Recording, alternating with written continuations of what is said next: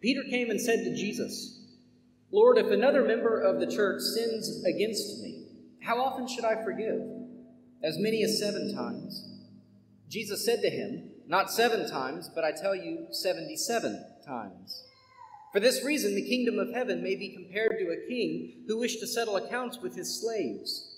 When he began the reckoning, one who owed him 10,000 talents was brought to him. And as he could not pay, his lord ordered him to be sold, together with his wife and children and all his possessions, and payment be made. So the slave fell on his knees before him, saying, 'Have patience with me. I will repay you everything.' And out of pity for him, the lord of that slave released him and forgave him the debt. But that same slave, as he went out, came upon one of his fellow slaves who owed him 100 denarii, and seizing him by the throat, he said, 'Pay what you owe.' Then his fellow slave fell down and pleaded with him, 'Have patience with me, and I will pay you.' But he refused. Then he went and threw him into prison until he would pay the debt. When his fellow slaves saw what had happened, they were greatly distressed, and they went and reported to their lord all that had taken place. Then his lord summoned him and said to him, 'You wicked slave, I forgave you all that debt because you pleaded with me. Should you not have had mercy on your fellow slave as I had with you?' And in anger his lord handed him over to be tortured until he would pay his entire debt. So my heavenly Father will also do to every one of you if you do not forgive your brother or sister from your heart." The Gospel of the Lord. Praise to you, O Christ.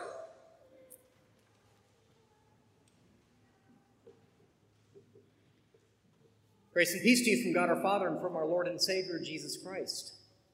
Amen. Were you struck by a marked contrast in our readings this morning? In truth, the contrast can be found throughout all of the Bible, and it can be hard to make some sense of. It's a contrast between a God who, on the one hand, seems to ruthlessly defend his people and enact justice on their enemies, but on the other hand, he teaches virtually unlimited forgiveness. How do we reconcile these two teachings, these two stories? I was particularly struck by a line from Exodus, which follows the miraculous crossing of the Red Sea and the destruction of the mighty Egyptian army. Having crossed in what was no doubt a whirlwind of activity, the Israelites look back now in a moment of calm, and they see the Egyptians dead on the seashore. The battle is over, and all that remains is this carnage of war. And then we hear this line, "Thus the Lord saved Israel that day from the Egyptians, and Israel saw the Egyptians dead on the seashore." As they say in slang today, things just got real. Can you even imagine in that one moment, right, as the terror of that chaos subsides, the miracle of the parting sea, the frenetic crossing on dry land as enemies are approaching, as all of that is now coming to an end, a denouement. Imagine all that really was being revealed to the Israelites who had eyes to see and ears to hear. Imagine what might have been going through the mind of the Israelites. The God of their fathers, the God that they had heard about, but frankly, it had been centuries before this God had revealed himself to them. The God of Abraham and Isaac and Jacob. Well, he was real. It wasn't just mythology. It wasn't just a fable. This God had now revealed himself to the Israelites and the Egyptians. Maybe for the first time in many centuries, some of these Israelites were saying, "Oh, it's all true." And not only did the God of Abraham and Isaac and Jacob exist, he was powerful and strong, able to reveal himself as not only the God of all creation, but a God who had this special relationship and even love for these 12 tribes now breaking out of Egypt. And now in this moment, they had to realize there was no turning back. I mean, as they looked back and saw a pile of bodies on the seashore behind them, there was no going back. They were on their own, except for God, of course, who is a good companion to have in such a journey. But, while the Egyptians were cruel, they did provide food and shelter, and even that protection, meager though it may have been, was now gone. Any security that the Israelites could have hoped for was gone. All that lay before them was a vast stretch of land and a future destination of land that had been promised hundreds of years before. What heavy hearts many of them must have had. For while they were now free, they could not imagine what the future held.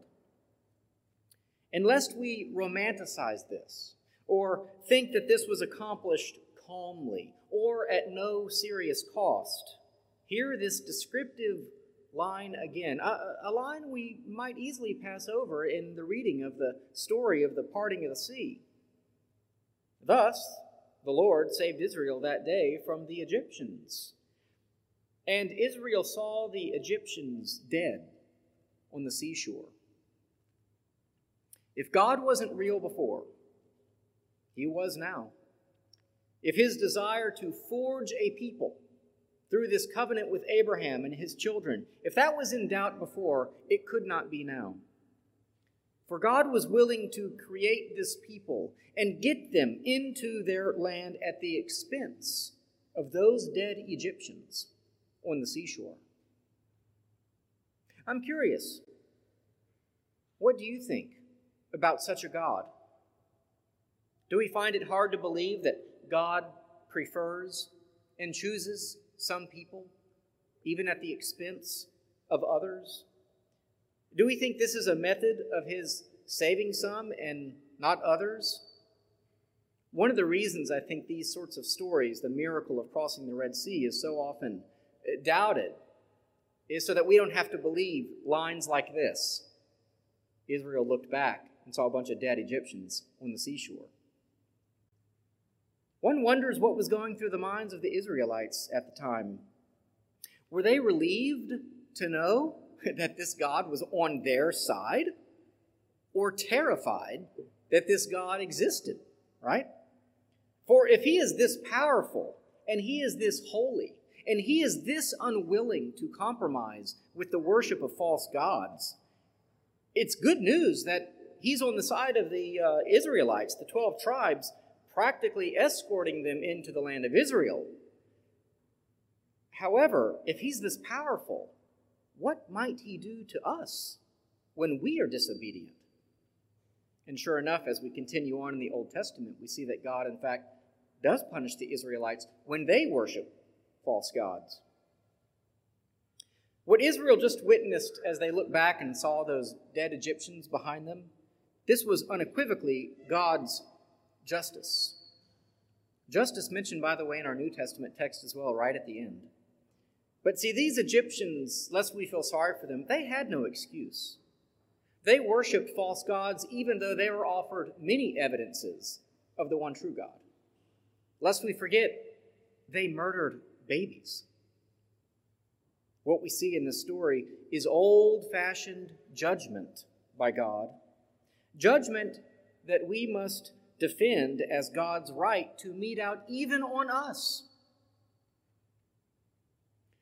Now, a contrast to that story with the Egyptians perhaps comes with Matthew 18 and the story of this sort of almost unlimited forgiveness.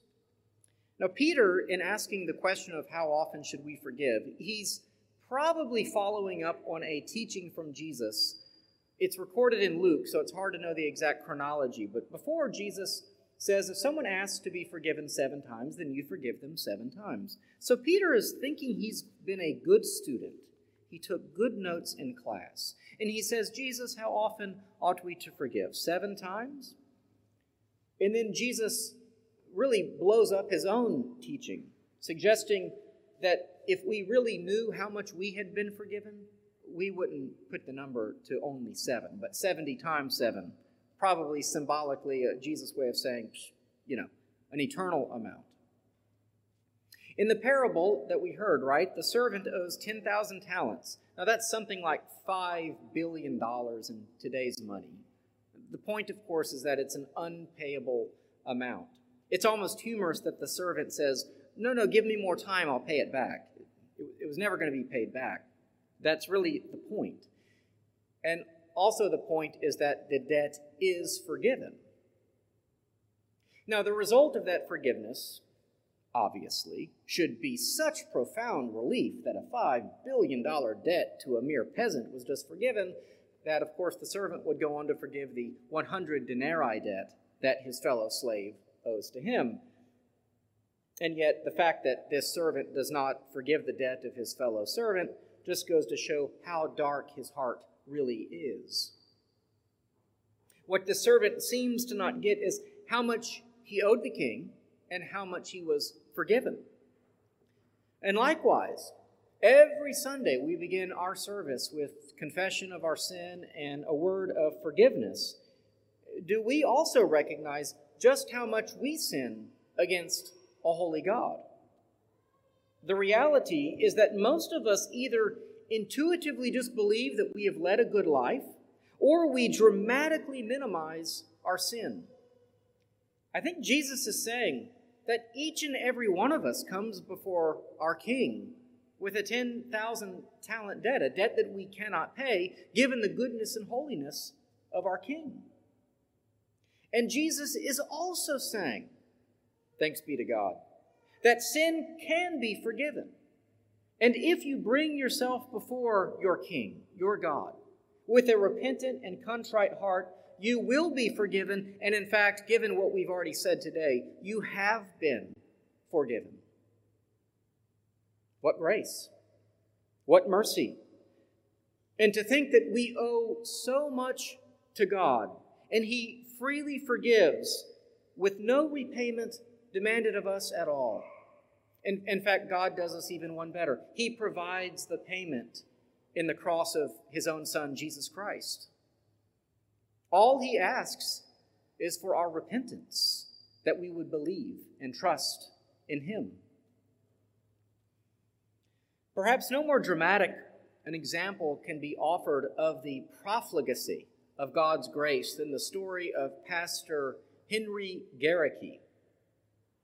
Who is Pastor Henry Garricky? Well, I just read a book about this, and maybe one Sunday for Sunday school, we'll look at this book in its totality.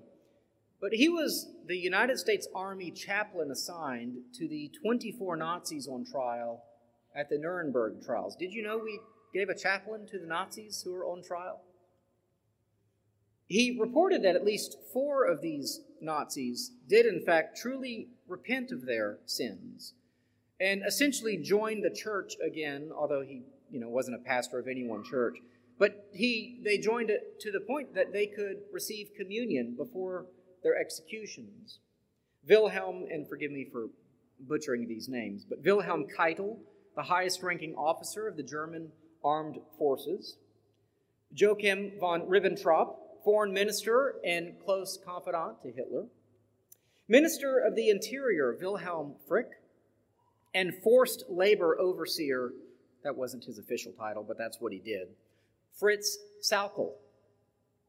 All of these men were found guilty of the kinds of crimes that we can find hard to imagine, much less commit, right?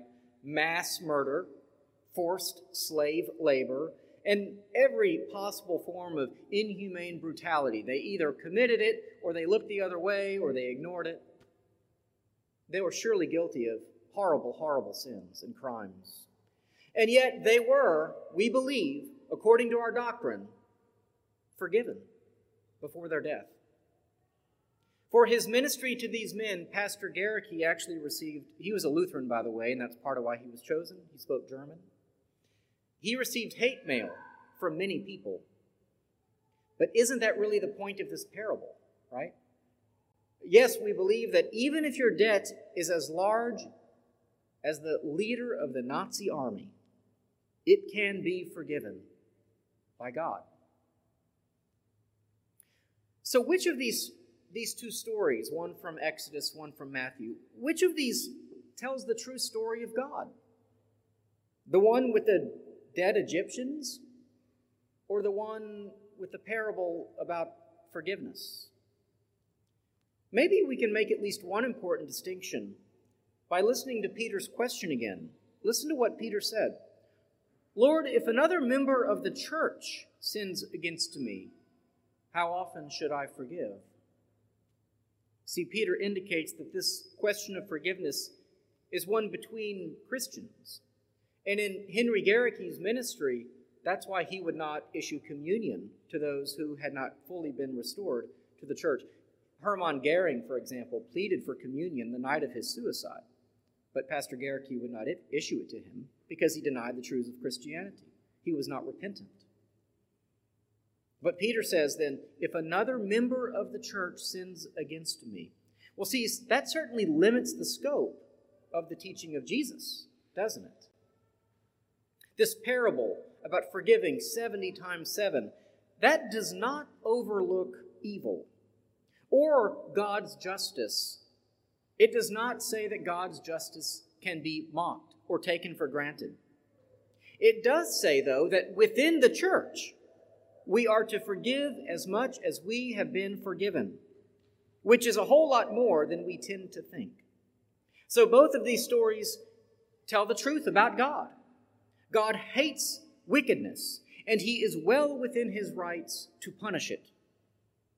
And yet, he hates it so much that he became flesh, so that all who trust in him would never be punished in such a way, but they would know eternal life with God. Like a kind king, God allows us to repent and receive the forgiveness that he offers to us. Might we remember the debt that we have been forgiven and forgive one another as we ought. And might the whole world flee from God's judgment and instead live under his reign. Amen.